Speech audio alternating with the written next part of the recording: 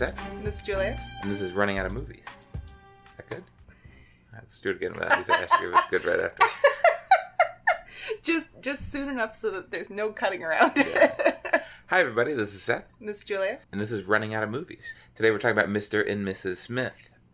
So a good indication that you're running out of movies. We're rewatching a movie that... We both saw this when it originally came out. And it's perfectly lovely. Everyone knows this is a perfectly lovely movie, but there's no reason to ever revisit it. Yeah, absolutely. We were kind of curious about it. It's just kind of like a fun summer movie. Yeah, like It seems like, and I think we were drawn to it. It seems like a movie night movie. You know, it doesn't seem like it's not like Remains of the Day. You know, it's gonna be like, not heavy at all. Yeah, I think I remembered one line from this movie that made me laugh when I originally saw it. Did you see it? We watched movies differently when we were kids. I saw this in the theater because I saw everything in the theater. Did you see this? I have no memory. I know I saw it in high school. So you probably saw that theater. Probably the theater. But it would have been like some friend dragged me kind of a situation. No, it was like we were super poor and my sister worked in a movie theater. So we just saw every movie in the movie theater. So people would be like, Mars Attacks. I'd be like, I saw that in the theater twice. So I saw this in the movie theater. And it's like this really like kind of like, even for PG-13, it's really going for the erotic thriller category. Oh, definitely. I'm surprised to hear that it's PG-13. Yeah. So I saw it with my mom in Toledo, Ohio. And what did your mom think of this movie?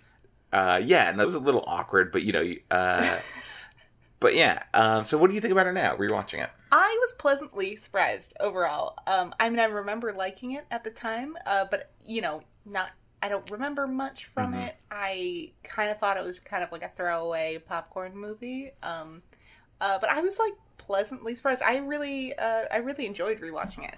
I think it was fun to see. We've talked about this before, where it's sort of like as you get older, you kind of take a weird ownership over the A-list celebrities of when you were a young person, and it's just like. Oh, it's like, so it's fun to see them back when... Yeah, when they were like... when they were on top. When everyone was leaving their houses just because Brad Pitt and Angelina Jolie existed. And like you talked, like you had a friend who had a niece who was like, who's Brad Pitt? And we were both like, we were not even knowing this person, like walking the streets of New York, being worried about this and talking about this. Like, but yeah, so and you realize you're just turning into that septuagenarian who's just like, Bradley Pitt movies cost $15.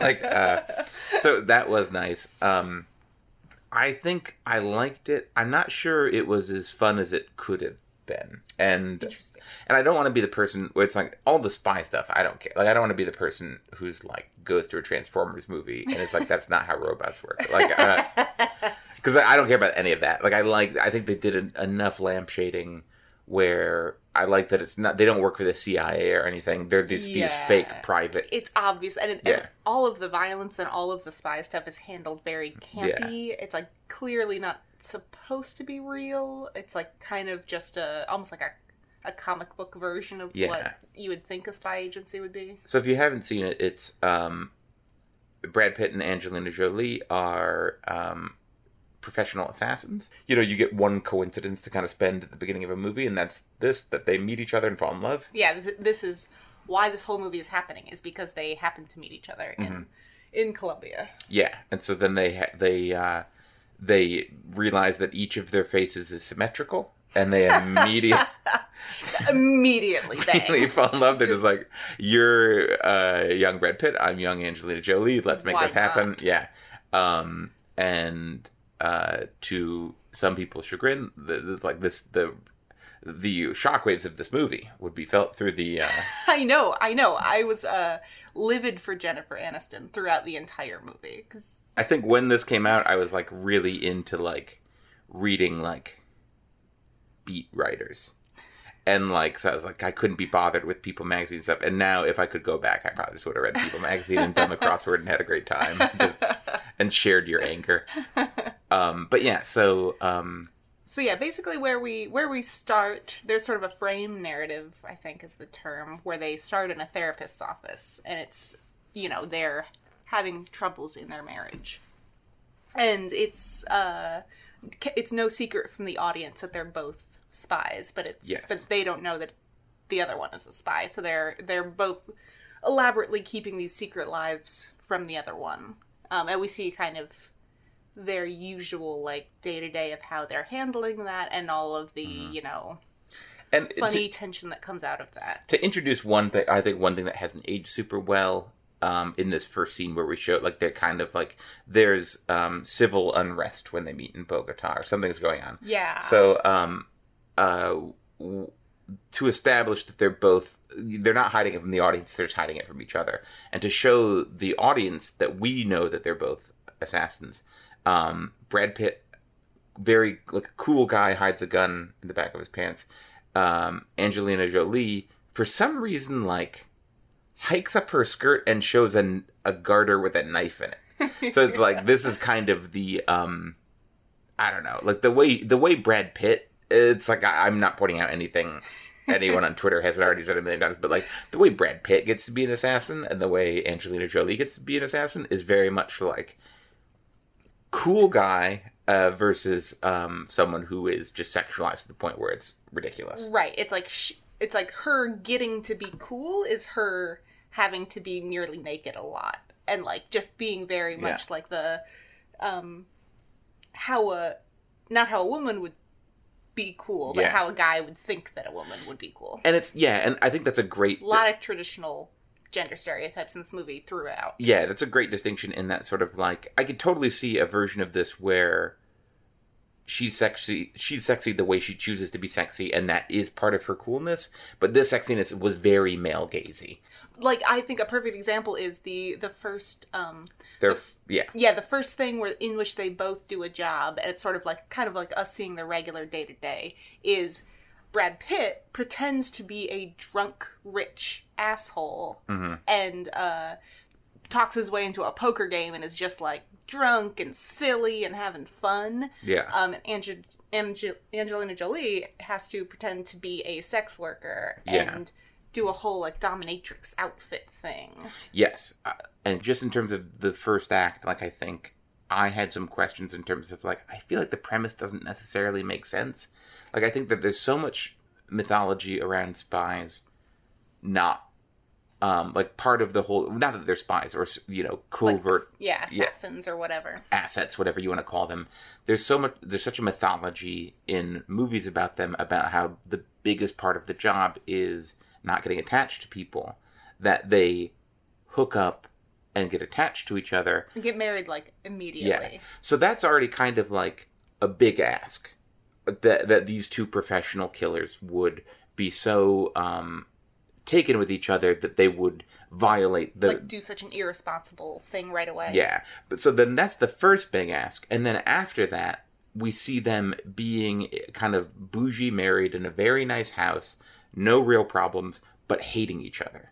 Yeah. So it's kind of, it doesn't really make sense in that if they hate each other, then why are they doing this? They shouldn't be doing this. So then they hate each other. Does that make sense? Yeah, I mean, I think that's kind of the point of the movie. They're sort of portraying, like, a regular unhappy married couple, where a lot of people just, like, get married to the wrong person and then a few years in realize, like, they don't actually know or like each other. And I think the point of this movie is that, like, they're unhappy because they don't know each other. They've been lying to each other. They don't know anything about each other. And so then they're not able to, like, actually be happy in the marriage until all the secrets come out and they actually get to meet each other. And I think maybe that would have been better if we had just, I don't know. I don't know how to actually sell that, but it's just so confusing to me because I think the idea eats itself a little bit, where it's sort of like, I have roller skates for feet, but you live in Stairville. And it's sort of like, and I hate you. So it's like, okay, problem solved. Roller skate person doesn't have to live in Stairville, you know? It's a good... So you're saying that they would have just gotten divorced right away? Yeah, because they're cold-blooded assassins. Like, why... I don't believe the encapsulation, I think is what I'm saying. Like, I don't believe that them being unhappy in this marriage would actually be a problem. Right, like that they... Being cold-blooded assassins, they wouldn't be the type of people to be so sentimental over a marriage. And I think to make that work, it would probably, you'd have to use a lot of shoe leather to show them how unique and wonderful their relationship was. As opposed to just being like random people who saw each other's faces. Yeah, so we get that they hook up, which is sort of like, look, I get it. I have eyes. I see both of them. I see them together. Like, I'm just like, that works for me. But I don't get that, like, once the magic is gone, I don't see that being a problem for them. Because also part of this is just the trope of assassins and spies and kind of, like, operatives is that they have intense chemistry and then drop people like hot rocks. Yeah. So that part, like, and again, I don't want to be the person who's just not on board for the fun movie, because it's like... Yeah, I mean, because it's clearly not... I mean, it's clearly just kind of like an allegory for a regular marriage, just done with, like, fun inventory. So, like, Yeah. I don't think it's trying to take itself that, like, seriously enough to even recognize why that would be a problem. Yeah, and that's what I mean. Like, I'm trying to temper that with sort of, like, maybe I just need to, like, get on board. But I also want to, like, I think sometimes it's sort of like... At times I feel like the pitch was writing the movie. Yeah. Yeah. Where it's sort of like, every time it would be like, where it's like, and I just felt like, that's fine. So it's like, I can kind of suspend my disbelief enough for that. But then I think I just needed the observations about marriage to be stronger. To feed into that heightened comedy thing, where it's sort of like, because the gender dynamics, as you were pointing out, is like straight from like 13-year-old Boyville. Yeah. Where it's like, he hides his guns in the garage. She hides her guns in the kitchen. Yeah, in the oven. And I mean, I think also the thing, again, I can see the pitch writing the movie, but, the idea would be like, oh, they have the perfect life, with like the big house with the white picket fence and like she makes dinner every day and like he works out in the garage or whatever. Like a very... being like they have this very traditional kind of like 50s house life. And then being like, but what if? Yeah. So I think again it's more coming from that than from them being like actual authentic characters. Any other thoughts on the first act or what they're... More things of just like again, it's cute. It's a very cute movie. There's a lot of things that are very like clever, a quippy kind of a way where like, oh, but doesn't actually make sense realistically.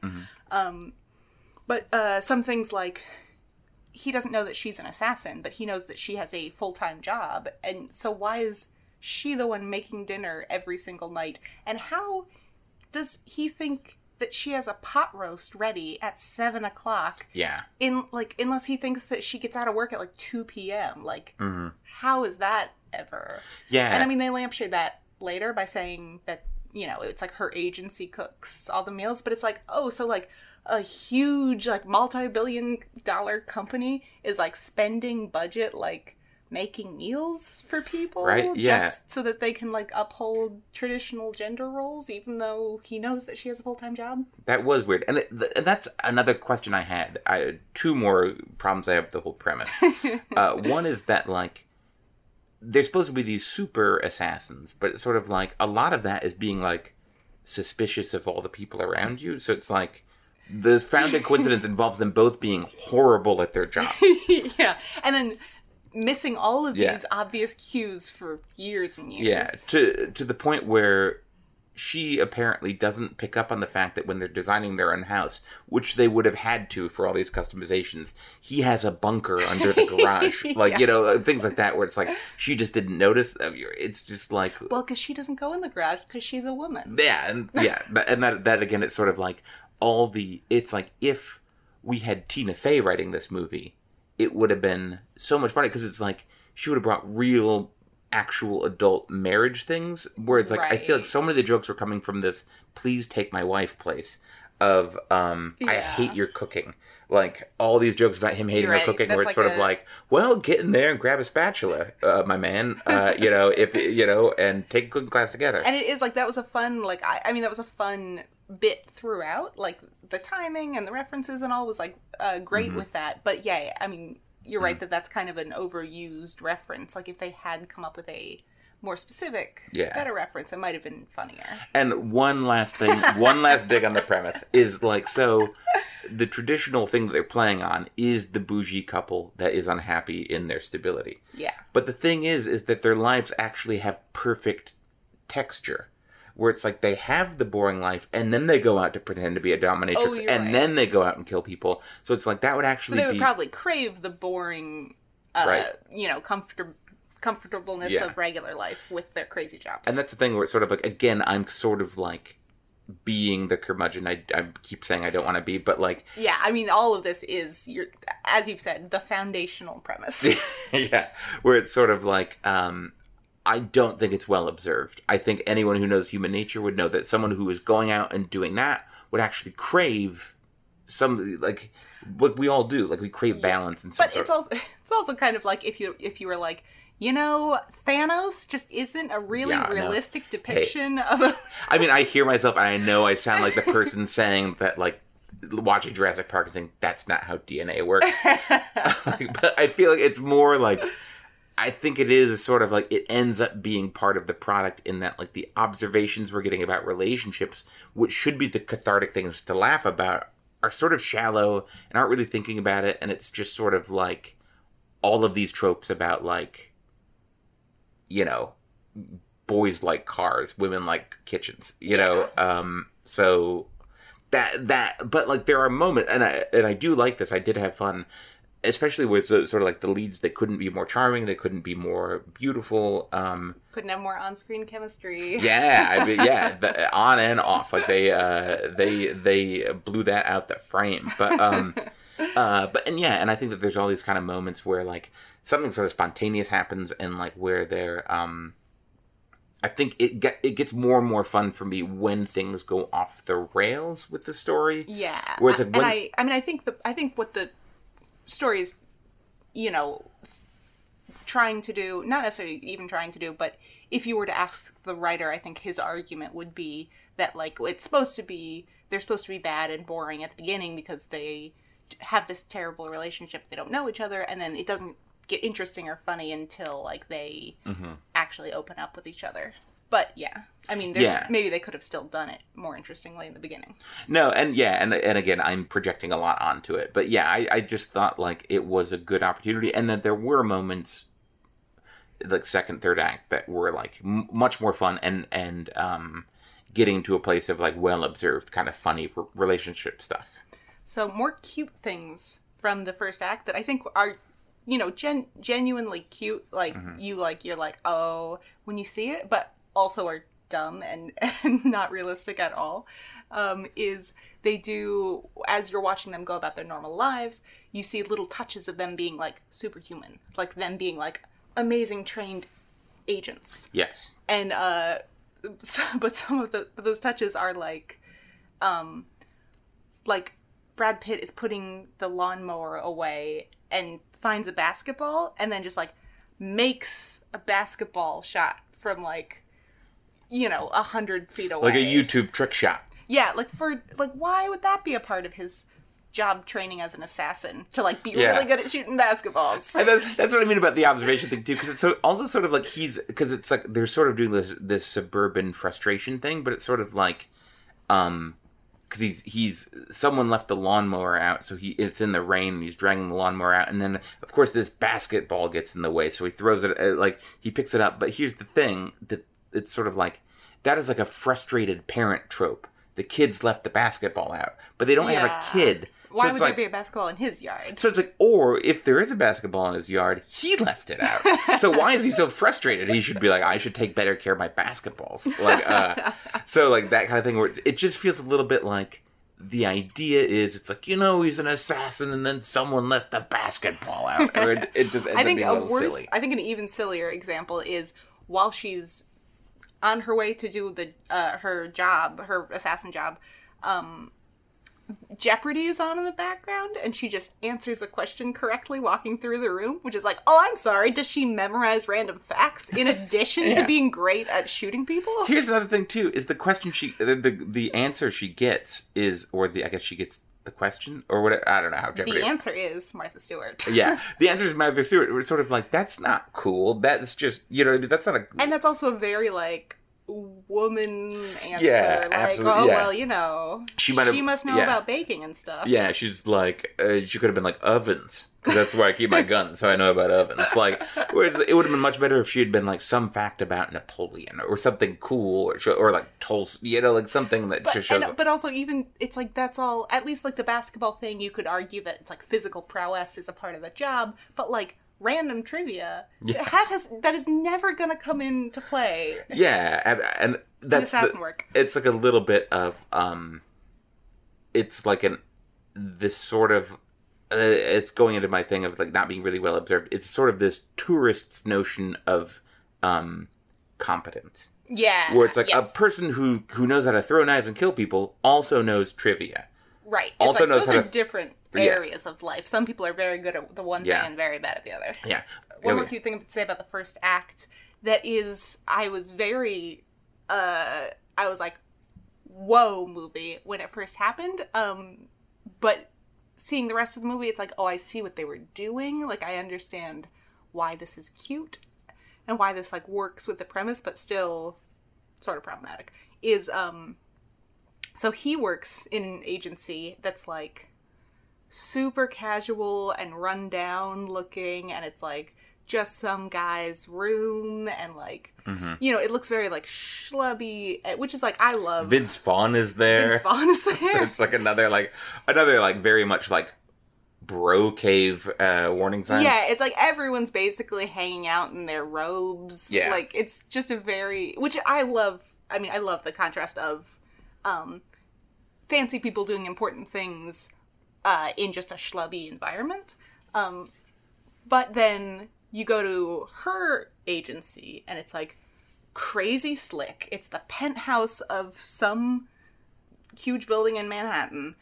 And it's all like polished chrome, everything. Yeah. It's 100% female workers. And they're all wearing like very like severe outfits. And the worst part is their boss, the head of their whole thing, is a guy named Father. Yeah.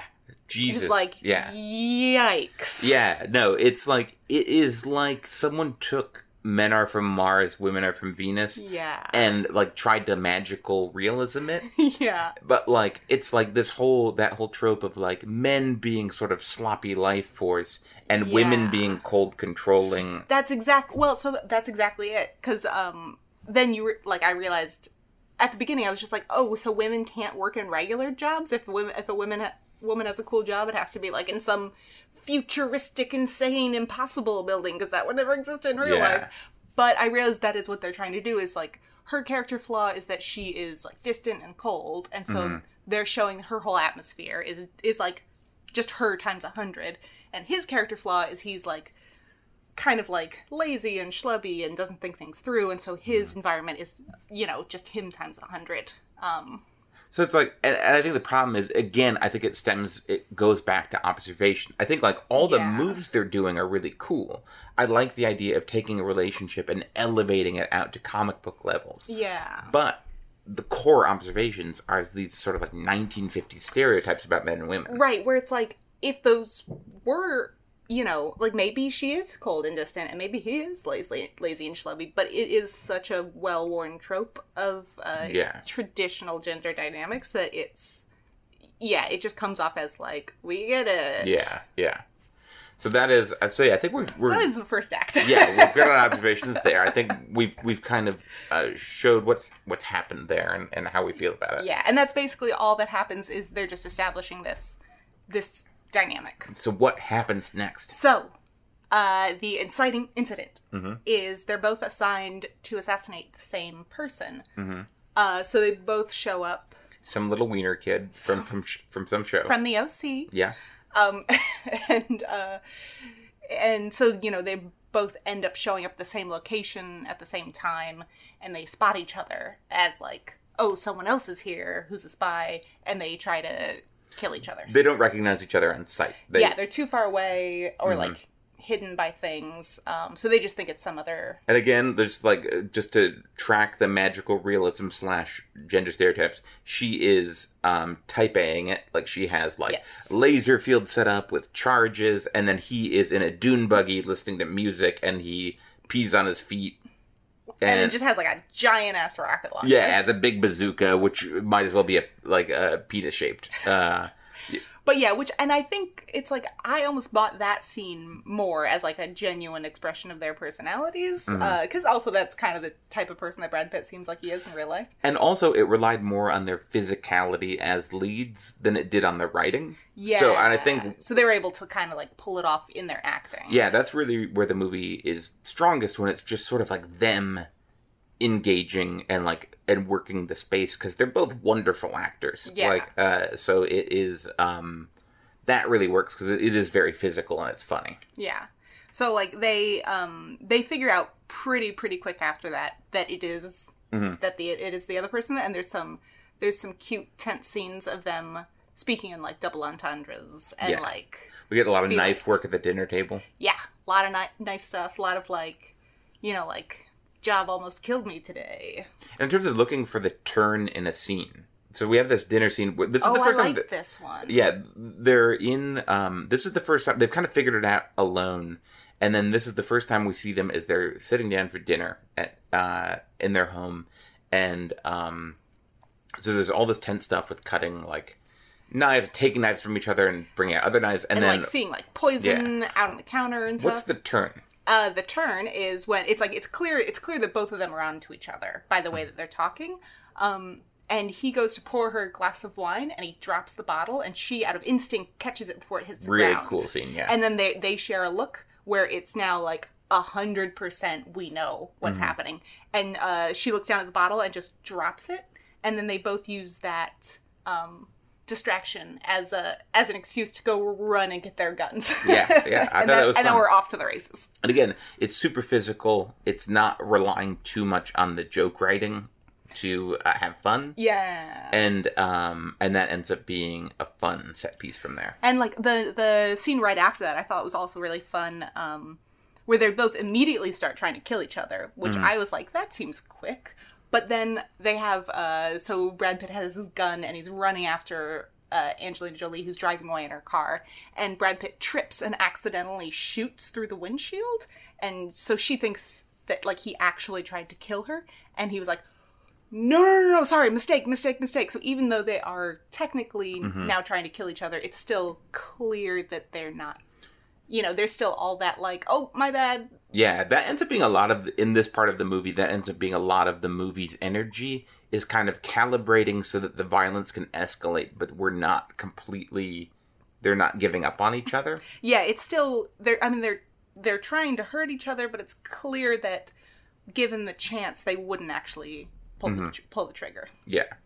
So that's this part of this movie. Yeah. Yeah, and I think that just basically escalates in similar scenes until one of her coworkers does pull the trigger, and which she wasn't expecting, and she thinks that Brad Pitt actually got killed. There's a bit where they get Brad Pitt trapped in a fake elevator or something. I'm not really sure what's happened. I think he's in. They think he's in elevator B or whatever, but he's actually in a different elevator and he's just hacked into the video feed. It's a classic exploding elevator seashell game, or what is that called? Shell game. Shell game. Seashell game. I meant seashell game because I think that sounds nice. I think that sounds fun. Sweet. Yeah, it's fun. I like the sea. I like seashells. So yeah, it's a classic elevator shell game where, and then Jolie kind of taunts him, and then one of her employees takes that as a thing to blow the charge, and Brad Pitt is very sad that she actually did it. Yeah. So then there's a scene where we go to this restaurant where it's the restaurant that he proposed to her at. So that makes a little more sense, because it's like we just cut to a very fancy restaurant, which when they walk out is in the middle of Times Square. Oh yeah, because it's not just like Olive Gardens and places where you get like those really elegant, classy restaurants in the middle of Times shitty Square. Irish pubs, where so she goes and sits alone at a table drinking a single glass of champagne. So no food. So the server hates her, and she's just crying a single tear alone at a fancy restaurant. And then Brad Pitt shows up, and then they have kind of like a dance fight, a tango thing where it's like it kind of they break a lot of restaurant equipment and nobody seems to mind. You pointed out like there's a part where they're kind of like dance fighting, and it's not like not in a capybara way, or what is the word of like a capoeira. Capybara is the rodent, which is also they're both. And do they do it? Do they do the fighting, the rodents, or is it just it's just a coincidence? No, I'm saying both feature prominently in Bob's Burgers episodes, which is that's probably the only reason I know either. So they have this kind of dance fight scene where it would have been good. I think that the tango music is a little overbearing. It would have been better if there was like a little more closely shot, like tighter on them, because it is an important scene in terms of they're figuring out whether or not they were just marks to each other or whether they actually had something. And then like they're figuring out whether or not they actually love each other, because like I think neither of them are really sure.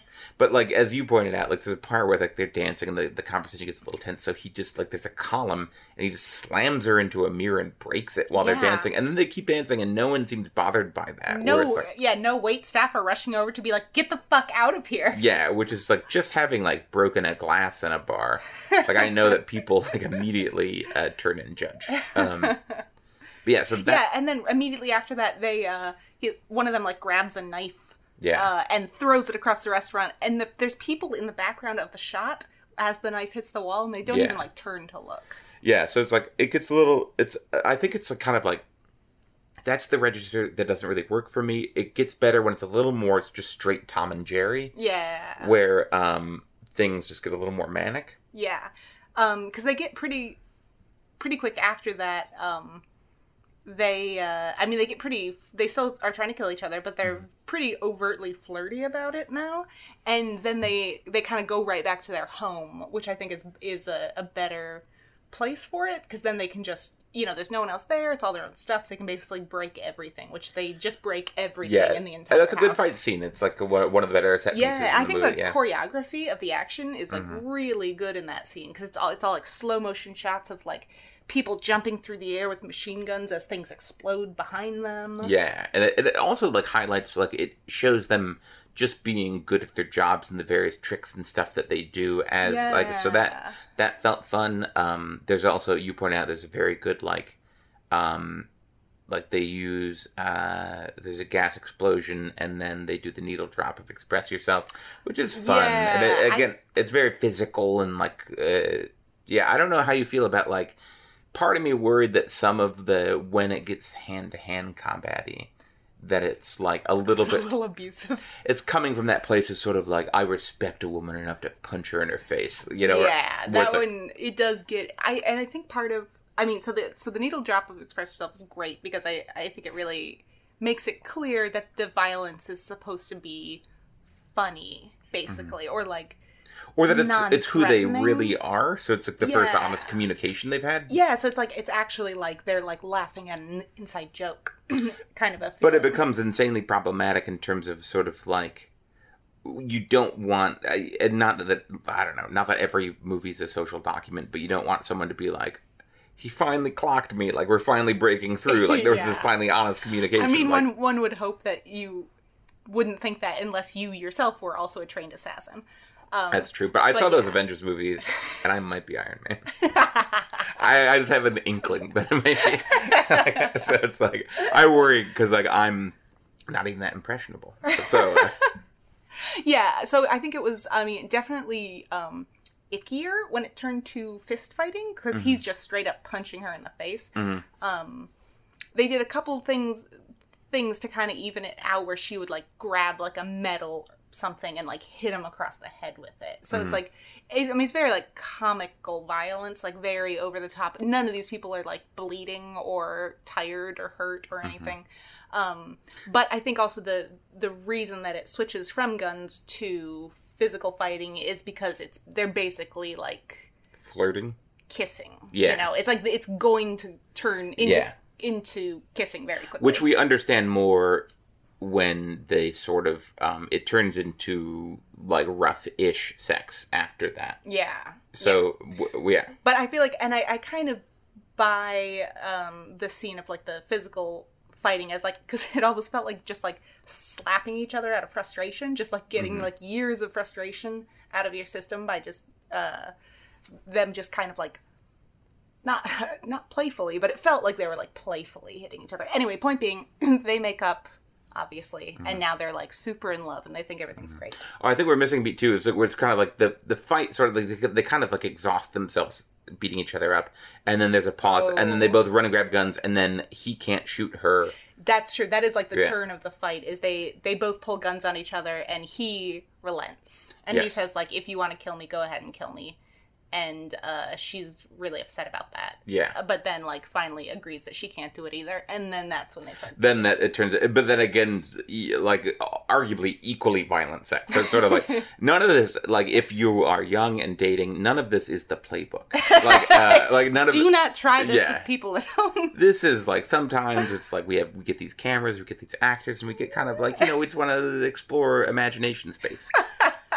And I think that is the only way to read this, where the messaging of this scene isn't dangerous. Like, this is only specifically okay for these two people. Right, in, like, this clearly heightened comic booky kind of world that they're living in, where, like, all of this is just, like, it's, like, such a hyper-exaggerated version of a real-life fight, where, like, you would be screaming at each other, and then someone says something... you know, nice, and then the other person is like, oh, you're right, I'm sorry, and then you're fine. And this is where also I think the first act, like, the problems I had with the first act become problems again, in that, like, if it was a thing where it's like, we saw more actual toxic expectations for men and women in marriage and relationships, if it were to fall away into something more primal and animal and kind of, like, sincere, even if it is dangerous or violent, I think it would have been more cathartic, where it's sort of like just going from like, you make the dinner, I be the sloppy car guy, to like, now let's punch each other when we have sex. It's like, where it's sort of like, I feel like we're sort of like, it's like a no-win situation, like where it's like, this is progress I don't want. Like, and it's kind of like, it's like the scene does make sense in this movie for these very specific characters, but it's also like, reinforcing a lot of like latent stereotypes that have existed for decades about like what it's okay to do to your wife. Yeah. So it's like that's, or the impression that sort of like, she just wants to go crazy, you know. Yeah, where like, sort of if this movie existed in isolation, that scene would be no problem. But like the fact that it exists with all this horrible history of people actually doing that is then it's less cute. Yeah, it becomes a different thing. But like, if you can see it as a sort of like magically real thing where it's just these two personalities colliding, it makes sense in terms of story. But yeah. So we've reached that part. So then I think what follows next is my favorite part of the movie, where it's me too. Basically the morning after, which also like there's like explosions and thousands of gunfire and like the cops don't get called until like 24 hours later. Yeah. But so it's like the morning after all this happens, and it's basically like they're making breakfast in their house that's just destroyed. Yeah. And so like they're like drinking orange juice out of cups that are like completely jagged, shattered. Which that reminded me of, there's this one New Year's where it's like I was like when I was like 18, and we found a 6-pack of beer, me and my idiot friends, but we didn't have a bottle opener, and we were like in downtown Toledo, so we broke the bottles open on the curbs, and we just drank beer out of these broken bottles, and we just cut our lips up so bad. So then there's other ways to get caps off of bottles. Yeah, so yeah, it's not illegal to buy bottle openers.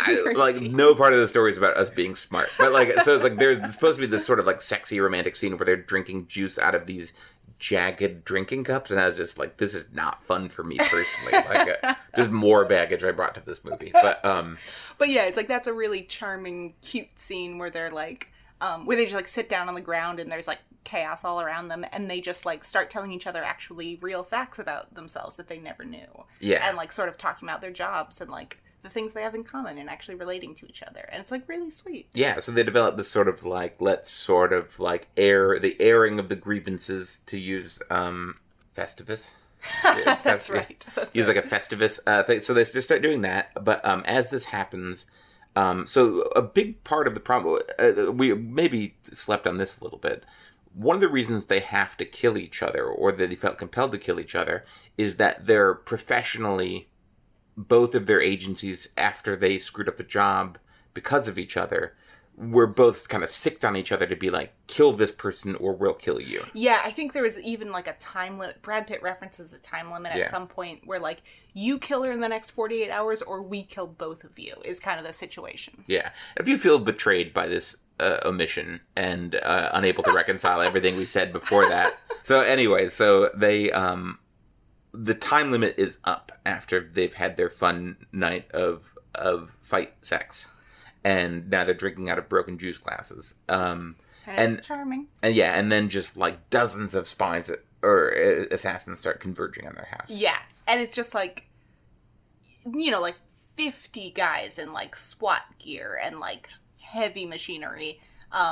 Laser sights, which only seem like to be like warnings in movies. You know, like no one's ever really been like, thank God I got this laser sight.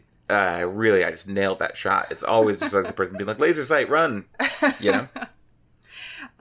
Yeah, so they basically just have another similar fight. I think it's much shorter than the previous fight in the house, because it's like we've already seen a fight in every room in this house. And I think fairly quickly, the entire house just explodes. In like the biggest explosion you've ever seen. Very like Michael Bay-ish. Yeah. So then they steal a minivan from their neighbors, and like so they're being chased in a minivan, and this is probably my favorite part of the whole movie. Yeah, definitely. Where this is I think this is the proper airing of the grievances. I think earlier they were just like starting to be like, oh hey, did you know I have this like fun facts about me? And then this is like the proper like getting to know each other, airing grievances, telling secrets, where like Brad Pitt reveals that he was actually married once before, and like Angelina Jolie like stops the car in the middle of this very violent car chase shootout just to like slap him in the shoulder, because it's like she's so upset by it. There's a funny line I remembered from the first time I'd seen it that made me laugh, is she just asks, he says that he was married, and she ends up asking for her name and social security number, and it was just like such a funny yeah. And Brad Pitt goes, no, you're not gonna kill her. Yeah, there's also a good thing where it's like we realize that she confesses that she's an orphan, and he's like, who gave you away at our wedding? And she's like, it was an actor. And then he just like punches the seat, and he's like, I knew I saw him on Fantasy Island. Yeah, he was like, I told you I saw him on Fantasy Island. So it's a great, where it's like, this is where I think like the jokes are the best, like where it's like, and like this is like you're saying, these are actual real observations. These are like little arguments that everyone has had about actual things. Absolutely. Where I think that this is where the movie was the most clear-eyed about adult relationships. There's all these jealousies, these insecurities, and all these past histories. She's like, this is like classic you like half-ass everything, like just like you half-assed like our birthdays and anniversaries, and like you forgot the present for my mother. And he's like, your fake mother. Yeah, so that's really good. All those little like deep-seated years ago resentments. Yeah. And so then I have two observations that kind of cancel each other out. One's a fun that I like, and one is like, again, this movie being kind of slipping on the banana peel of its own point of view.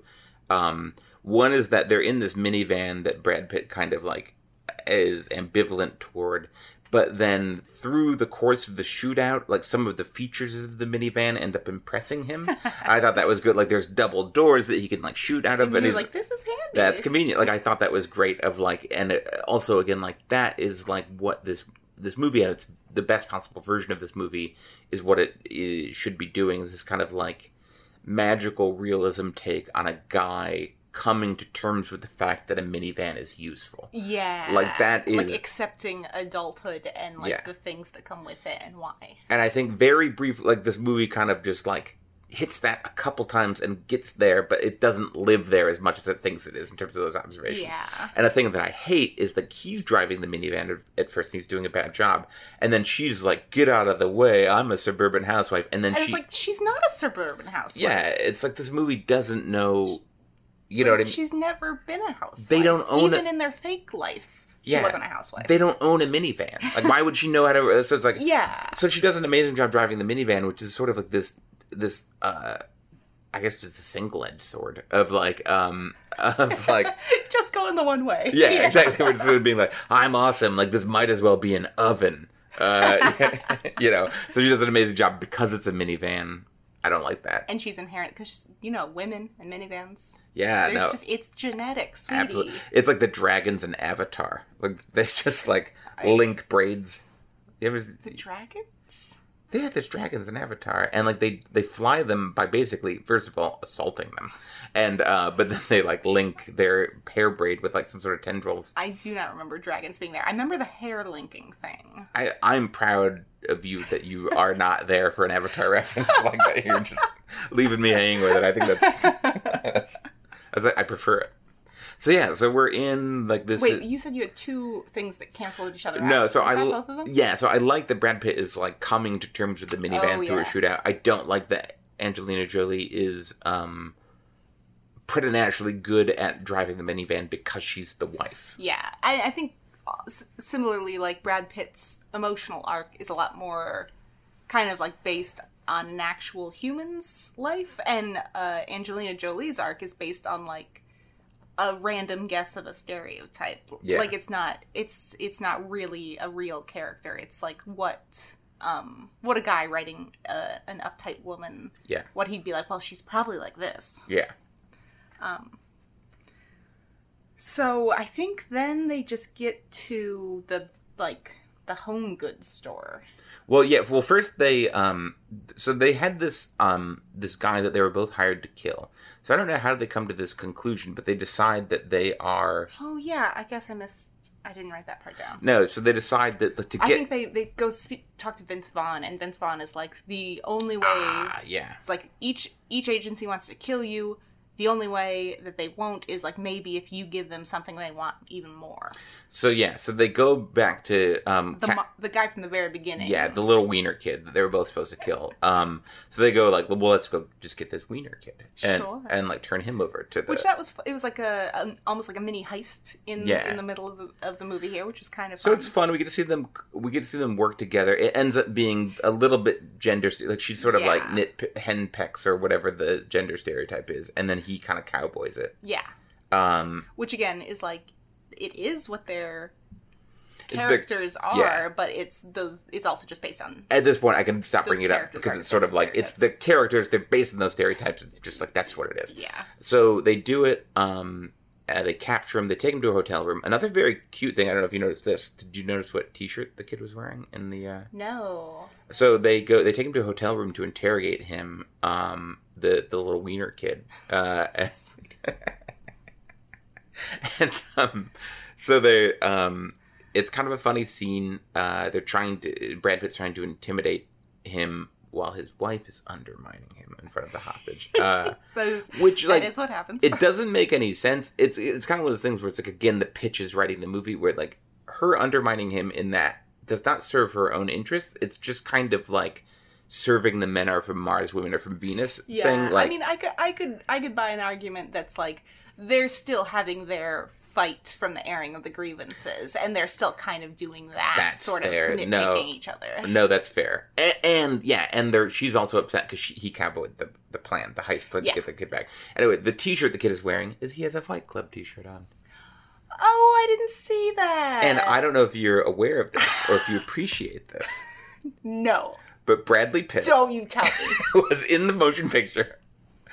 Fight Club. Do you think they knew when they made that wardrobe decision? I think it's just one of those crazy Hollywood coincidences you read about.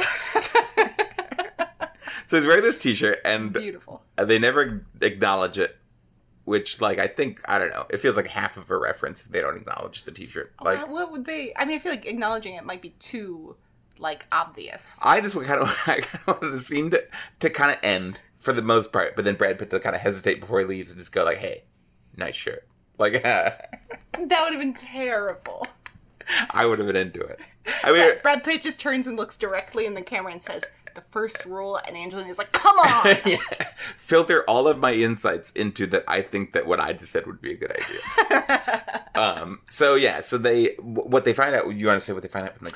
So yeah, what they find out from the kid is that he's not actually the mark and nobody cares about him at all. He was just bait to try to get the two of them to kill each other at the beginning. Yeah. At that first job where they were both at the same place, each of their agencies was just trying to get them to kill each other. Which is confusing because one of the reasons that they did this is they're sort of like, it was bad business to have two rivals work, and it's sort of like, so they knew and they didn't tell them? Yeah, it's like they knew before. So their bosses knew that they were married, and they didn't know they were married. They were going to try to trick each other into murdering the other one instead of being like, "Hey, as a heads up." Yeah, that seems like, again, just like bad communication. So then they realize they have to do some sort of stand down. I guess so. Basically, 1,700 more SWAT guys start. Yeah, probably not SWAT guys. More private spy company. Yeah. Oh, that's right. So their interrogation of the Wiener Kid, this little Wiener Kid, is interrupted. Seth, how do you describe this particular actor? He's one of these just, if you call central casting, it's sort of like, I need as many little Wiener Kids as you can send me. And they're like, we're only going to send this guy, and he's all you need. No, he's a fine actor. I don't know. But just in the register of this movie, that's what this is the role he's playing. Here's a thing I'll often say just to defend my own. This is a decision the movie made. That this is a little Wiener Kid. So their interrogation is interrupted by these private SWAT guys. Yeah, basically, the kid reveals that, oh yeah, no, this was all a trap, and they're coming to get you. Yeah. And then they look out the window, and it's like, oh, there they are. Yeah, absolutely. So then they take refuge in the kind of like a Home Depot type place. Yeah, or like a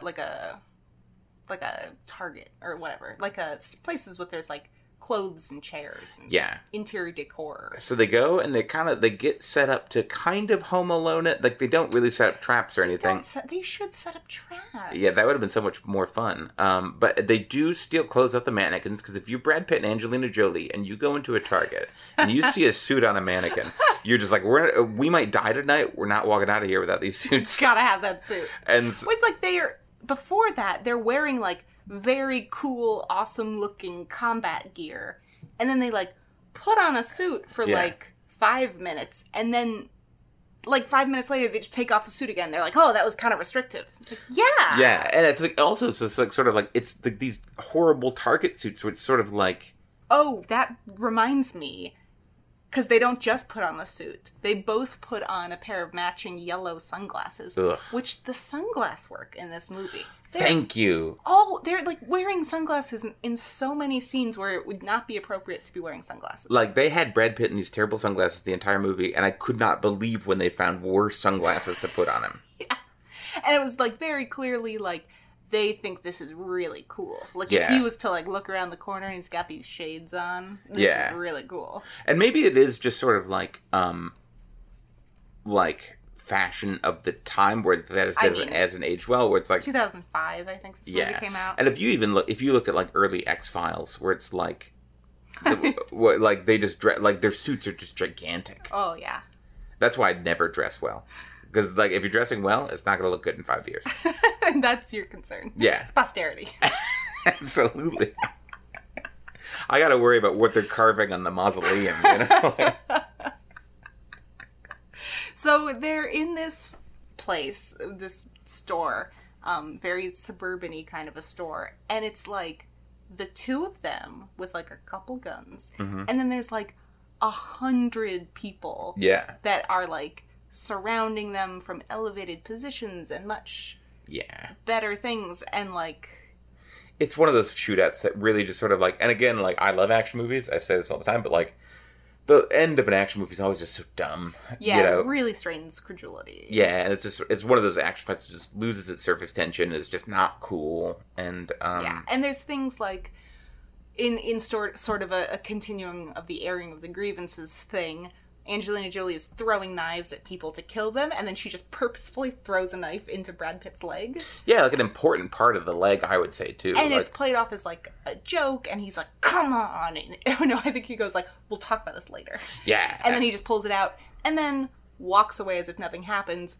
But then, like, a scene, because this is still in, like, the cute part of the fight, and then, like, a couple scenes later, she falls off of something, like, 10 feet, and, like, hurts her ankle or something, and that's treated very seriously, where it's like, oh god, she can't walk anymore, like, he has to go save her, she's about to get hurt, which is, like, I mean, it's good to have that tone for this part of the movie, where they both think that they're actually gonna die, but it's like, well then, why 5 minutes ago were you just purposefully injuring each other for fun? The physical logistics don't really make any sense, and yeah, it's sort of they take refuge at the very end in like a plastic shed, and then all the bullets stop. Yeah, like they're spraying they jump in the shed, they spray, it's being sprayed with bullets, and then like Angelina Jolie reaches and closes the door of the wooden shed to, and then they just stop shooting at it. And they just stop, and then they just like hang out for a while and have a nice conversation. Yeah, and then they walk out, and they're surrounded on all sides by people who are in way better positions than them, way better armed than them, and they kill every single one of them immediately. Yeah, so it's like they go for this sort of like this fatalistic Butch Cassidy and the Sundance Kid conversation in the shed. And like imagine at the end of Butch Cassidy and the Sundance Kid, they just ran out and then just like shot the Bolivian army one at a time while doing like weird sunglass ballet. Yeah. So it was just kind of, That's sort of basically... Yeah. It was a little silly. Exactly what scene that was. Yeah. Also, I don't remember any of that happen. Like, I really thought the movie ended at the, I think I realized I forgot the entire third act. It's like, I thought the movie ended with them, like, them trying to kill each other in their own home, and then realizing they loved each other, and then making up. And then, like, the neighbors knocking on the door the next morning, and they open the door, like, half naked. Oh, yeah. I thought that was the last scene of the movie. Maybe that's when you walked out? But yeah, no, I remembered the shootout. I remember it, I don't remember it being as long as it was. I think maybe I had more patience for that. But it really reminds me of, like, why this was before movies like The Bourne Supremacy, where it's like, people tease me for liking those movies so much, but it's sort of like, it was so refreshing to have an action movie where the protagonist gets messed up physically and it makes sense. Yeah, where like getting hit over the head with like a lead pipe would take you down for a bit. Yeah, because then him continuing on and continuing the action of the story, it's like it means more, where it's just like you're saying with like the knife or falling down, or it's sort of like it's really just becomes this thing where the movie's going to do what it wants to do, and it's not going to present you with any actions that really necessarily earn that. Yeah. It's just kind of whatever it wants to do emotionally at the time it's going to do. Right, like it's decided where its endpoint is, and it's going to get you there however it wants, and it's not going to worry about if those steps make perfect sense. Yeah. And then that's the last scene of the movie. Yeah. It ends, there's like a button on the end of them back in the therapist's office. Yeah, I don't know if we mentioned that there's sort of like a meta-narrative thing where they're in therapy. Yeah, I mentioned there's like a frame narrative at the beginning and the end, basically, about the therapy thing, which I rewound to check. In the first scene of therapy, she is like wearing a long sleeve button-up shirt with her hair up in a tight bun.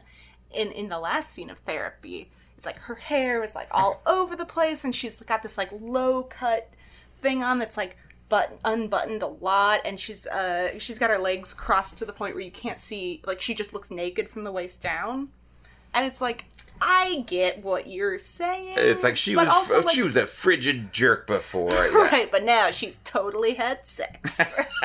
It's like again, it's not really well observed. It's sort of like generally, you don't start dressing slutty for your couples counseling unless things are going really bad. You know, like it's sort of like, well, this counselor seems to get it. Maybe I'll just like put on the good stuff.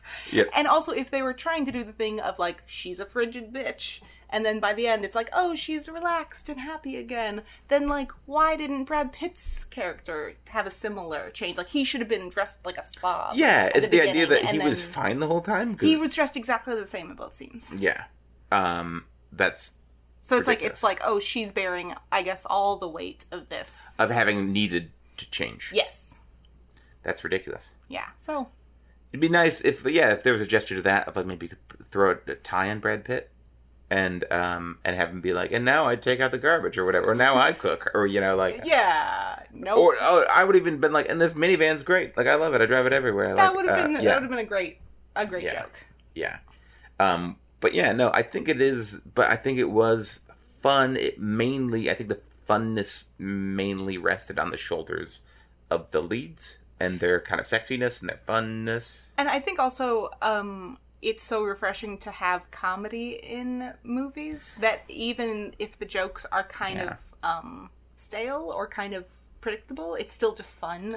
Yeah, because it's nice texture, because action movies really need it, and I like action comedies struggle so much. Yeah, it's like you need the relief when there's like such an intense fighting scene. Like you need something, like there's in the whatever store fight, there's a scene where they just take the elevator and then they just like pause and they're just like listening to elevator music while they're waiting for the elevator to get to the next floor. Yeah. And it's like that's lovely. It's a great.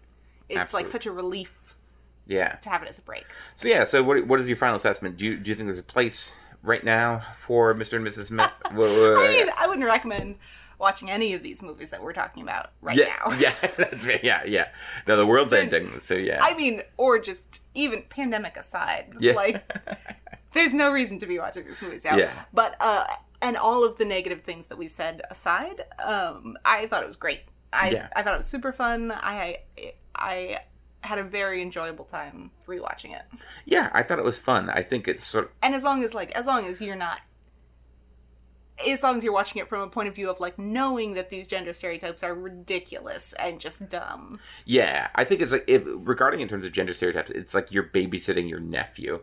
Right, like I wouldn't show this to impressionable children. Yeah. As like, this is how adults should act. And I almost mean like the movie is like a nephew who's just like, you're trying to make him dinner and he just like gets naked and like climbs in the fireplace and he's like, ah, and you're like, buddy, get out of there, come on. It's like, that's how this movie is towards like gender dynamics, or sort of like none of that is stuff to be emulated or admired. It's just sort of like, sometimes the movie gets a little, where you just have to be like, come on, buddy, come down from there, do this other fun stuff that we got mac and cheese for you, but good energy, good, like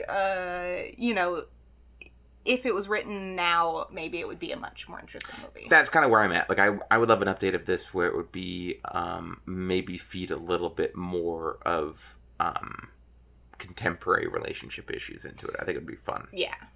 But yeah, no, I thought it was fun, and also it's like, I think that like we need more stuff that's kind of broad, elevated register. I think like especially in the US, I feel like we don't really know how to.